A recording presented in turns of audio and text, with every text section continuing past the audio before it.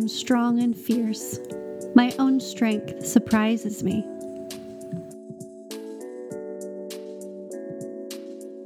Welcome to the Thriving Intuitive Podcast, formerly known as Unlock Your Destiny.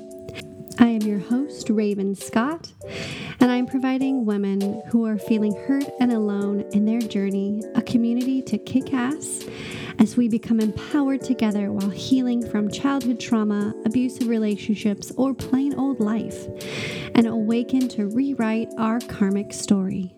I am the author of Empath and the Narcissist, available on Amazon. Get ready to dive into some magic through human design, self-development, astrology, tarot, and meditative thoughts.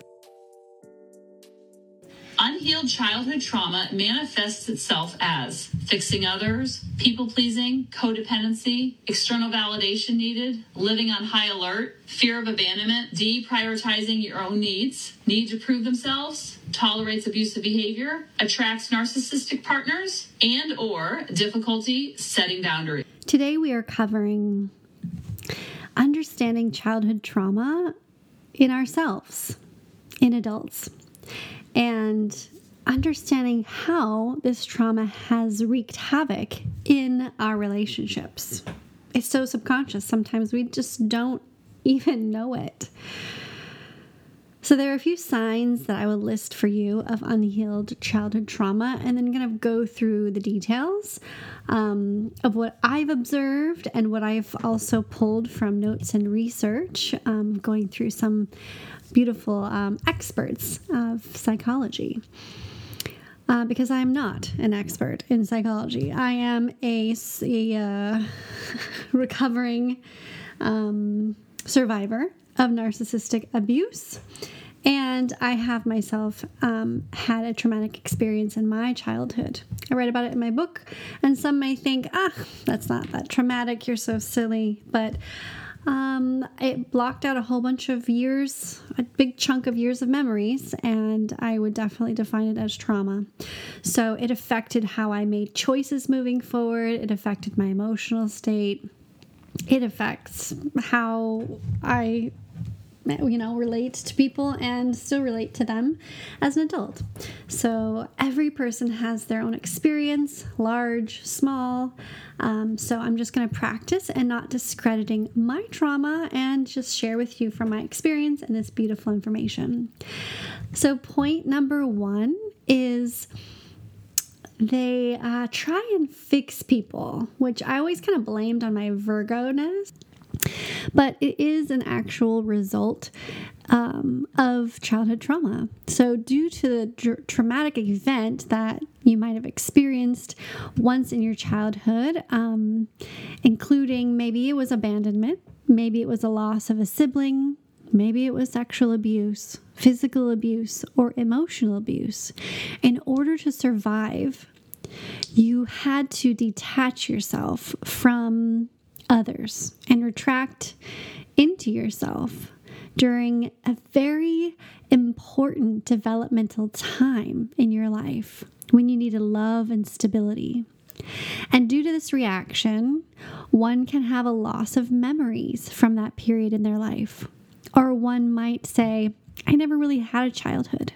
Maybe you were forced to grow up too fast and become the adult in the relationship because your parent fell prey to substance abuse or was working 24/7 because they were a single parent. When they feel their childhood has been stolen from them, they've lost imperative development steps to grow into a healthy and well-adjusted adulthood. And their identity can be compromised because there's like that piece that just of you that wasn't able to ever fully develop in balance and health. And this feeling of missing a part of yourself due to the loss of that time makes you feel a sense of like the need to fix others. So you feel like, well, if I fix this person, this relationship, this situation, then it will rewrite the past. Everything will be like clean slate, washed away, forgiven, and we can move forward. And we can like just pretend it never happened, almost kind of a thing.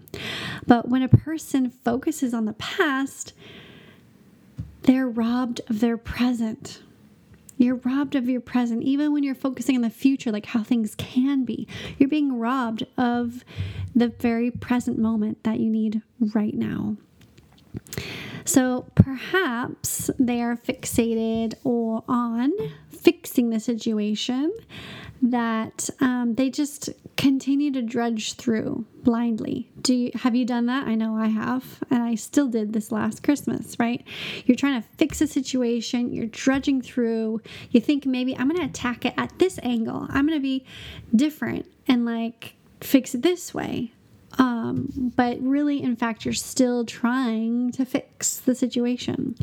And the fact that that person may possibly cannot ever be fixed. They're not willing to be fixed. They're not willing to change.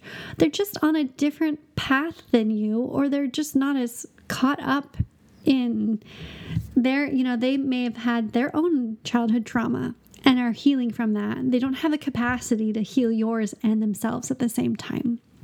And so when we have these expectations of trying to fix things, it leads to immense sadness, depression, and disappointment. So continuing this ever cyclical trauma cycle over and over in this relationship with this person.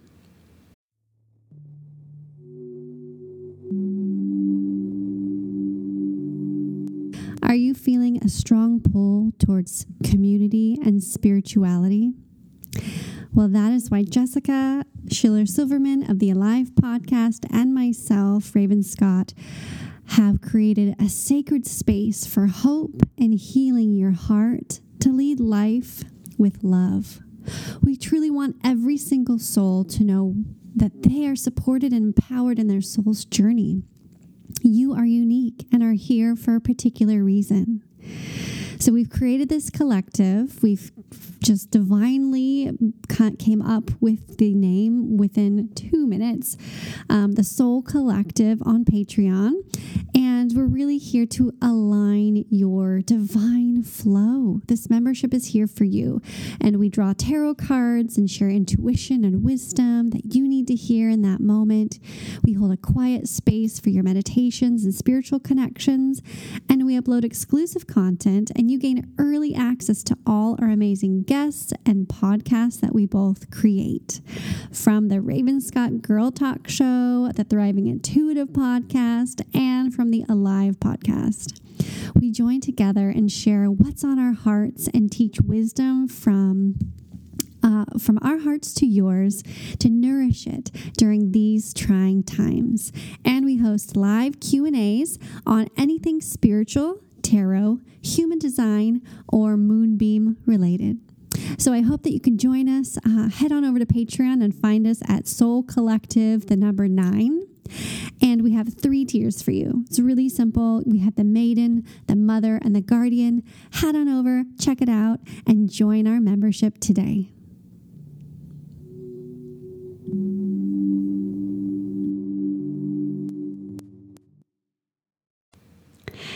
Point number 2 is people pleasing. I wrote the book specifically for people pleasers, and Path of the Narcissist is just kind of like a storyline of my experience, but it's really a healing guide for people pleasers because I am a recovering people pleaser. I know firsthand when you are people pleasing, you don't even realize you're doing it. It's subconscious because, again, out of the trauma, you're just trying to make sure everyone's happy, everything's good. Like, you just justify all your actions in the name of peace, in the name of progress, and you're working on your relationship. But if, just let me put this out here, if you step away and you stopped pleasing and you started to say, no, I don't want to do that, or you might not even reach out of your weird guilty compulsions to call, if you don't reach out, I did this a lot. Every time I left my ex, I would feel guilty. I would feel bad about the argument we had. I would take it upon myself that I must have made a mistake, thinking he would also admit that he made a mistake, and we would make up like a healthy people. And I decided to reach out and call. And then in that conversation, it just was this bending over backwards, people pleasing. Everything that was wrong, I took credit for. Everything that, needs to be fixed, I'll fix it. It's like that bending over backwards people pleasing that just won't ever work. It will always lead to toxicity, will always lead to it not working out, because the other person is not willing to meet you in the middle of the bridge. There's a bridge in a relationship. There's two sides, two people, and you have to come together in the middle. So what I'm saying is, if you step back and you observe yourself and you put in half the effort you have been, observe to see if they're putting in any effort. Are they calling you? Are they saying, I'm sorry? Are they apologizing? Are they just doing the things to kind of bridge a relationship? And if they're not, then I would say meet that relationship with the same energy. Energy for energy. Love with love, in intense connection with intense connection, really kind of like complacent about this relationship. Okay, then stop people pleasing and be complacent about the relationship. You can still deeply love them, send them unconditional love energetically. Ho'oponopono prayer is a beautiful practice that I was just thinking this morning would be such a remedy for all of these narcissists out in the world. We put our barriers up, we put our boundaries and say, okay, no contact, but energetically, I'm going to send love to you. I'm sorry that you had a crappy childhood too. I'm sorry that you were worshipped and weren't taught that real life has some, it's tough on you and you're not always the perfect person, right? I'm sorry you weren't given the tools you needed to be an adult. However, I still love you. I forgive you. And, sending them that love. I love you. And it's just energetic, right? It's just something to do. Because we do have, as empaths, this balled up energy of wanting to fix things or please situations, please people. So instead of doing something actively on the active plane, which is just kind of poke the bear and entice the toxic situation, just send that beautiful prayer, that beautiful Ho'oponopono prayer out to them. Number 3 is codependent. They are codependent typically. And again, it's because of this unhealthy attachment.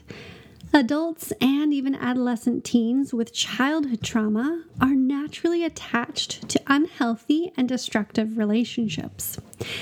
If your imprint and development pattern as a child only knows manipulation, abuse, or dismissal and neglect, as a result, you will find people who fit that traumatic kind of attachment.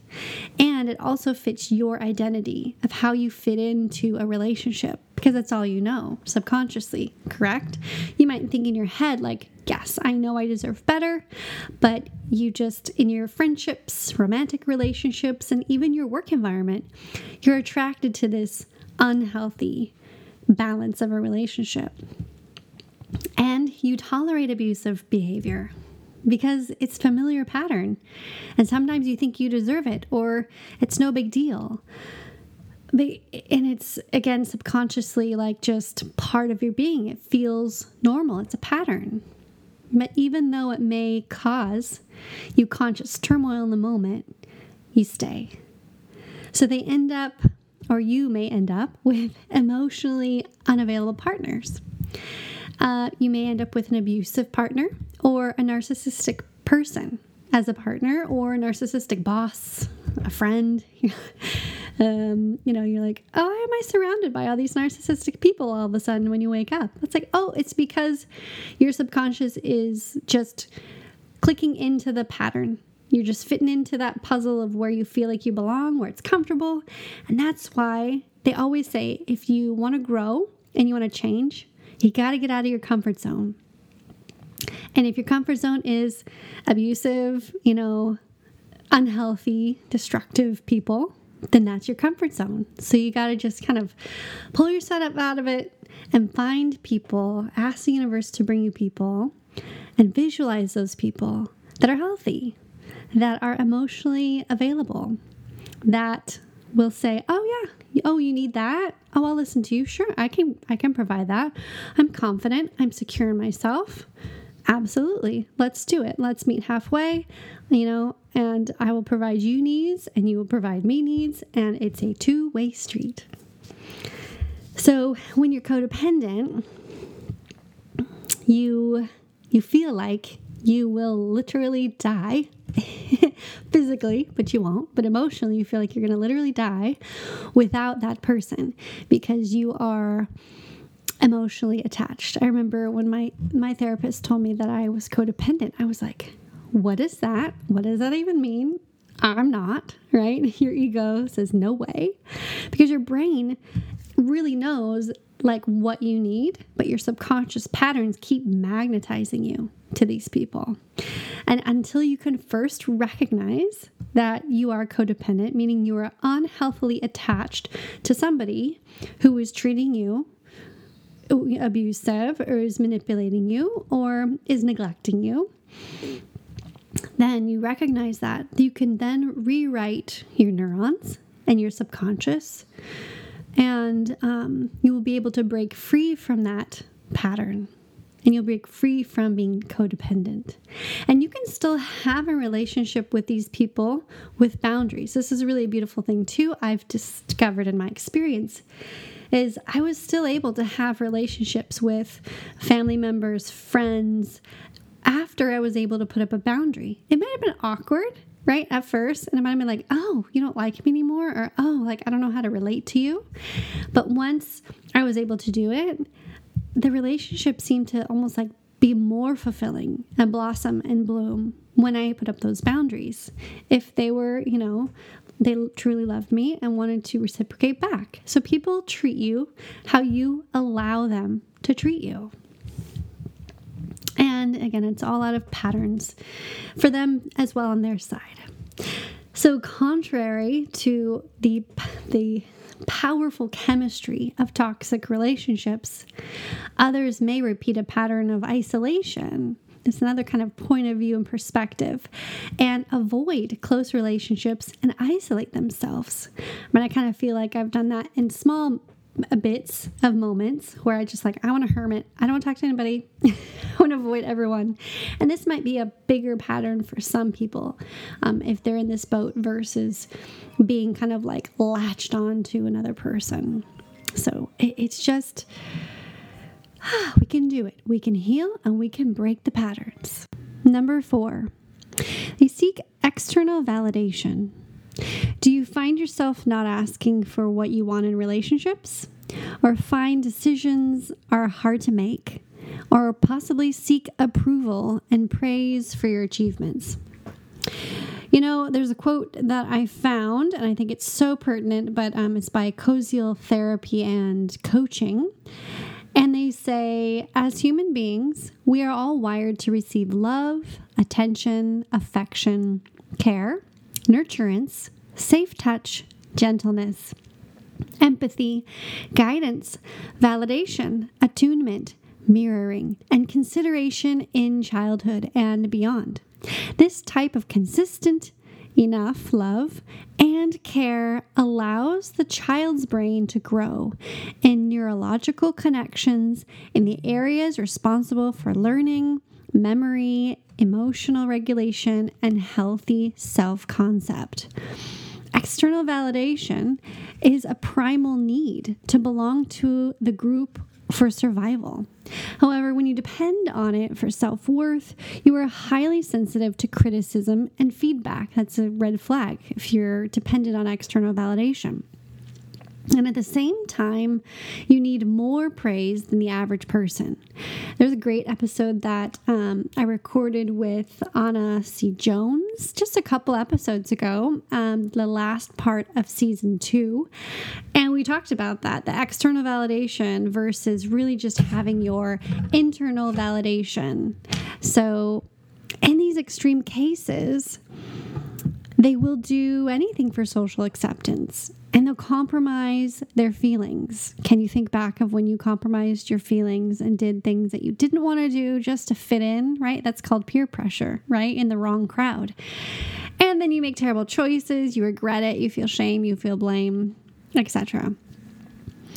But this non-confrontational form of people-pleasing, it really is to avoid social rejection and are a coping mechanism for those who've experienced trauma to overcome a deep-rooted emotional problem, right? i.e. this trauma. This disproportionate amount is related to childhood trauma of emotional neglect. And it's important to find balance and rewire your subconscious with growth mindset phrases. I accept myself for who I am. I am enough.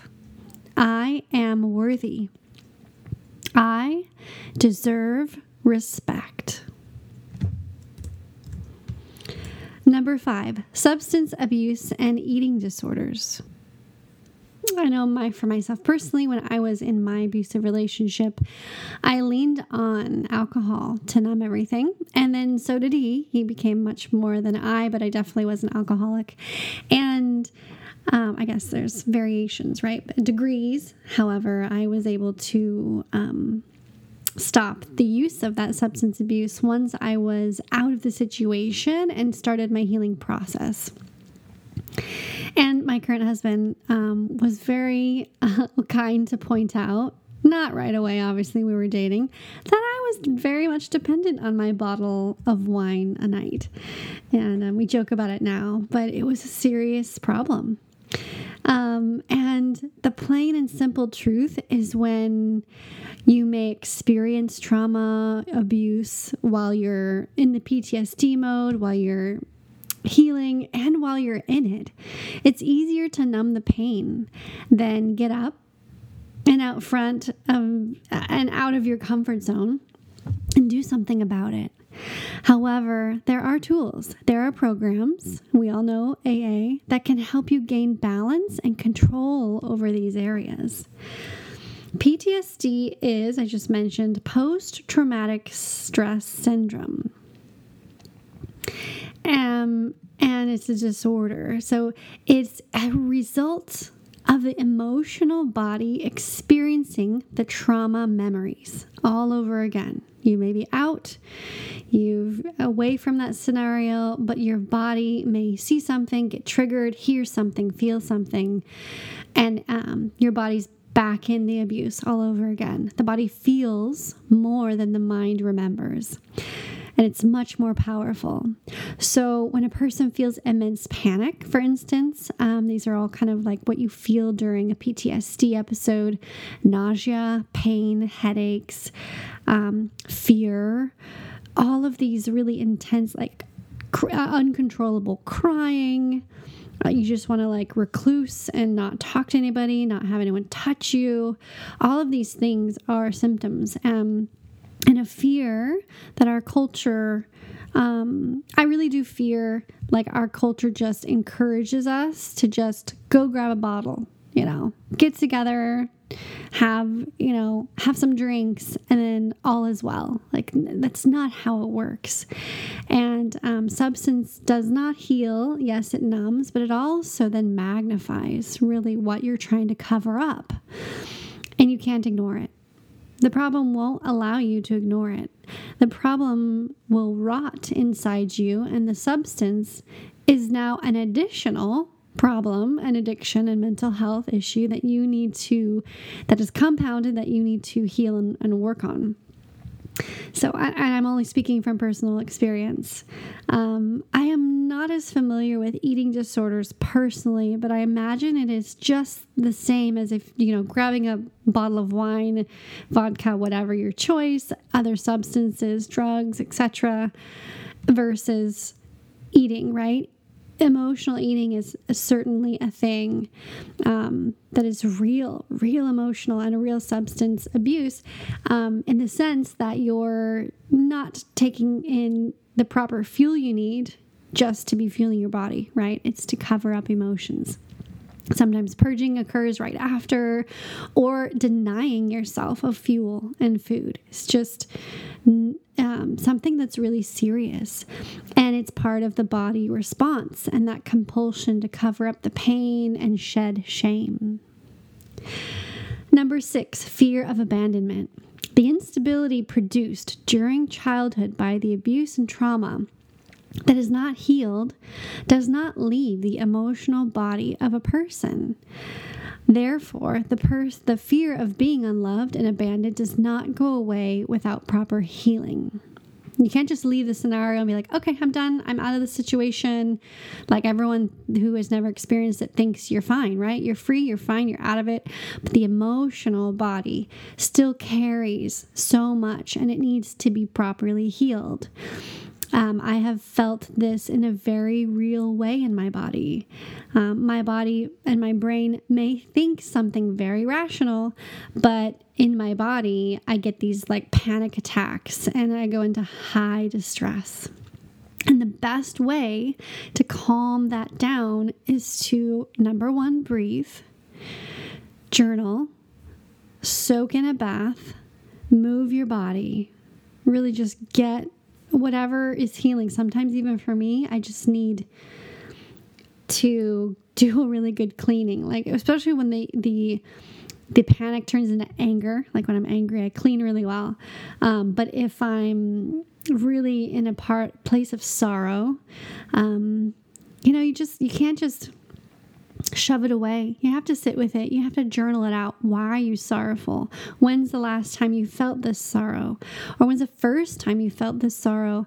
Journal it out. And then usually for me, it kind of does morph into anger. Like I'm feeling this horrible feelings. You're journaling. And then you start to write like this hate letter to whoever you feel has caused it. And you just get to write it out. Get out of your body.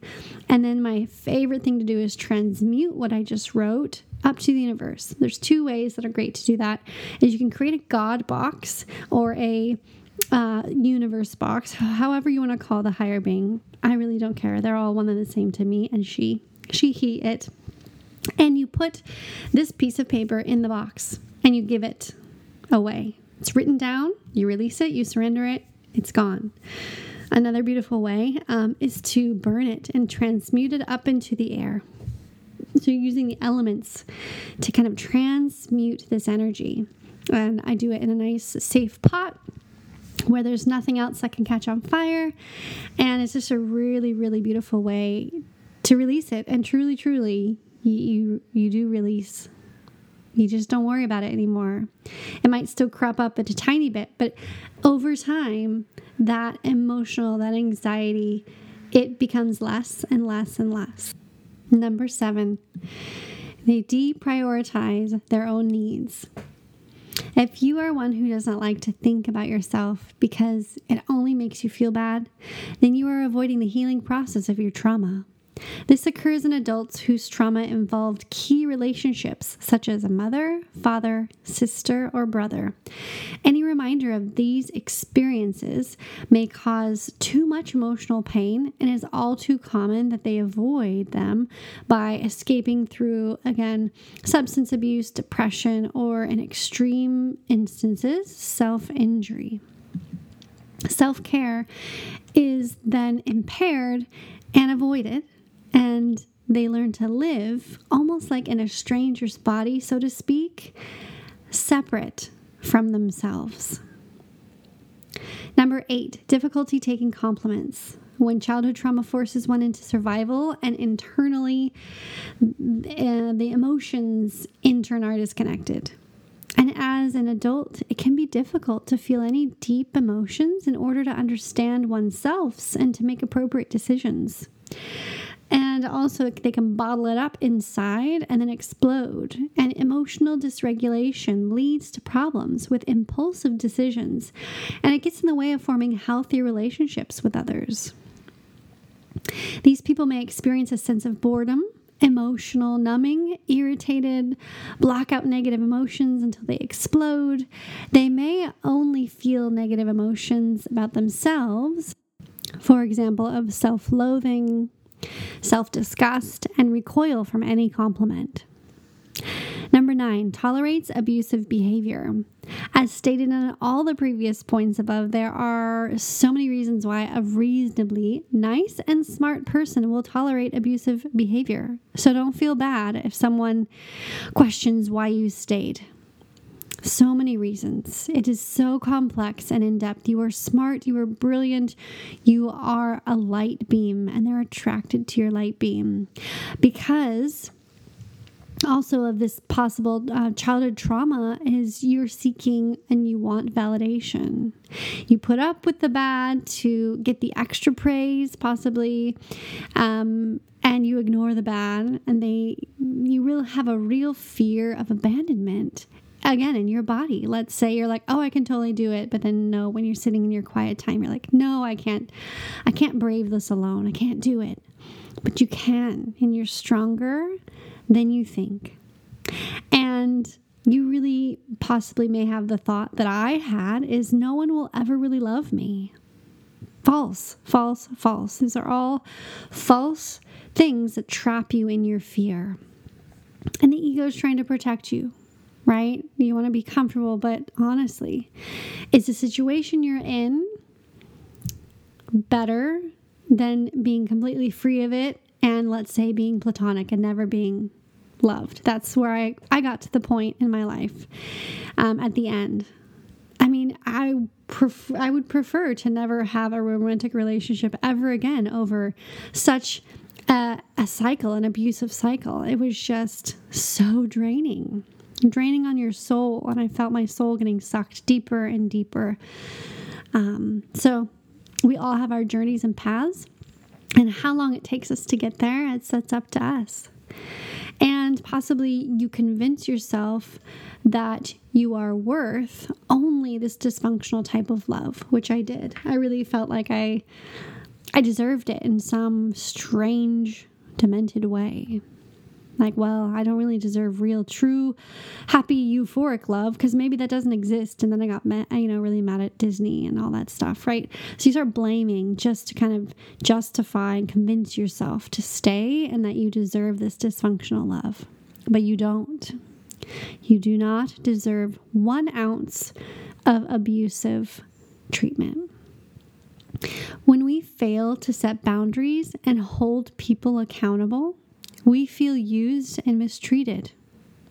Correct? That's by Brené Brown. Pretty obvious when you're in it, but absolutely that's what you feel. Number 10, attracts a narcissistic partner. The nature of narcissist pattern is they give loads and loads of love and praise and attention at the beginning, and they make that person like you're craving this excessive external validation, which you already kind of feel like you don't deserve in the first place, but you really are like, wow, this is amazing. You're getting it, and you fall for them. And once they get comfortable, they turn into their insufficient to love natured self. That's really, truly revealed. You might say something that triggers them into their insecurity, and they start to turn it on you. All the characteristics above of being desperate for the external attention, low self-esteem, self-loathing, it puts your needs on, putting your needs on the back burner, are codependent on unhealthy people, you people please, you've been over backwards to want to fix like anybody, everyone, anyone. They're all a perfect storm to attract a narcissist. And then your ego thinks very arrogantly, by the way, which I can say because I admit I was arrogant, that I could fix this imperfect lover. Like all I have to do is this and I'll fix them. You can't fix anybody. Trained doctor psychologists cannot even fix them All they can do is talk to them if they're willing to talk and help them on their journey to realizing their mistakes. And if they want to change, then they will. Even a doctor cannot. The narcissist is actually a hurt person. As much hate and fear and loathing you have right now for them, they are hurt, they are lost, and they are less emotionally stable as an adult because of their trauma in their childhood. And they're attracted to you, dear empath. Oh, beam of beautiful shining light. They are attracted to you. Even though you may have endured childhood trauma as well, you still have intense light that you're shining. And you're really trying to get over it, right? And there's kind of like two ways you can go forward from childhood trauma. And one is with your empathic abilities and that shining of light. Yes, you may have some of these flaws that listed above. And then there's others that just go completely internal, defensive, not like zero empathy because they've gone conditioned to be narcissist. And it's like a moth to a flame. Except the moth is the size of a bird or bigger, or a dragon, and the flame is shadowed and it's slowly drained by this life sucker. It's sad, really. When you remove yourself and take the bird's eye view, let's say like the heavens view, or your life, in the realm of not this plane, but it's not your job. Nor can you ever fix a narcissist, let alone anyone else. For example, I just already said this about the doctors. The doctors cannot fix them naturally. They have to have a natural path, let alone if they even are willing to talk to a therapist, which narcissists typically don't. And so that's why there's such a low rate of the diagnosis, because they're like, I'm perfect, I'm fine, you're the one with the problems, I don't need to go to the therapist, you need to go to the therapist. So then they don't go, and therefore they're not diagnosed. And when you are with a narcissist, you will never reach your true potential as a beautiful human being. I agree. That is my quote, and I just want to repeat it again. When you are with a narcissist, you will never reach your true potential as a beautiful, unique human being. Number 11, we talked briefly about boundaries. It's difficult, this is the last point, to set boundaries. When you are a people pleaser and you're seeking validation, you've had childhood trauma, to be accepted by friends, family, a lover, the last thing you want to do is set a boundary. You're like, no. What if they get mad? What if they don't like me? And the answer that I would reply in my healthy state now to you is, who cares? But I know the fear. I was in it. I was in deep. I was in the muck. Who cares would be like, what do you mean who cares? I care if they accept me and love me and they like me. But honestly, if they don't care about you and your boundaries and respect you as a person, like if they don't respect you as that person and they don't listen to you or adhere to your boundaries, then they are not worth gaining the love and acceptance because they're not reciprocating in kind. They're just using you. They don't really have that empathy for you as a human being. Boundaries are another expression of your desires and how you want people to treat you. You don't always have to think of it like an unhealthy, like big wall. Like, this is a boundary and it's going to be really awkward. Then I'm putting it up. But it's just communication. It's just expressing, this is what I desire. This is how I want to be treated. And it's a communication mode. It doesn't always have to be a big wall. And if you self-loathe like I used to, then you don't love and respect yourself. And the first step in setting boundaries is healing, loving, and self-caring for yourself. Then you'll be able to tell people what you accept in your experience in life and what you do not accept. Henry Cloud says, boundaries are basically about providing structure. And structure is essential in building anything that thrives. So repeat after me. I am not responsible for how people respond to my boundaries. I am responsible for setting and honoring my boundaries. If my relationships end because I set boundaries, it's a sign that the foundation was cracked. In healthy relationships, I can set boundaries without fear. Without fear of retaliation, cutoffs, or manipulation. Healing is the way forward. Reconnecting with oneself has many layers and is not an overnight fix. However, the good news is there are many practices and ways to do so and heal into an emotionally healthy adult who attracts relationships that bring you joy and thrive in. So first step is to allow yourself to accept the fact that there was trauma. Number 2 is to mourn the loss of those years, that relationship, and that innocent child. Number 3 is to recover through growth by reading self-development books, express your emotions through art, talk to a therapist, discover yourself through astrology and human design. Practice meditation, practice self-care, exercise, making healthy choices for your body. Practice journaling and releasing to the universe. Practice moon rituals. Practice quiet time with yourself in love. Practice listening to your intuition by studying symbols of tarot cards. Practice yoga. Learn to love yourself by stating affirmations in the mirror, looking yourself in the eye, and listening to informative podcasts like this one. And the last step is to be compassionate and patient with yourself. The subconscious is a powerful force to change, and it is possible. Does any of this resonate with you? Let me know in the review box below. You can just swipe all the way down to the bottom, click the stars to rate, and click review, and let me know if any of this resonated with you. Thank you so much for listening.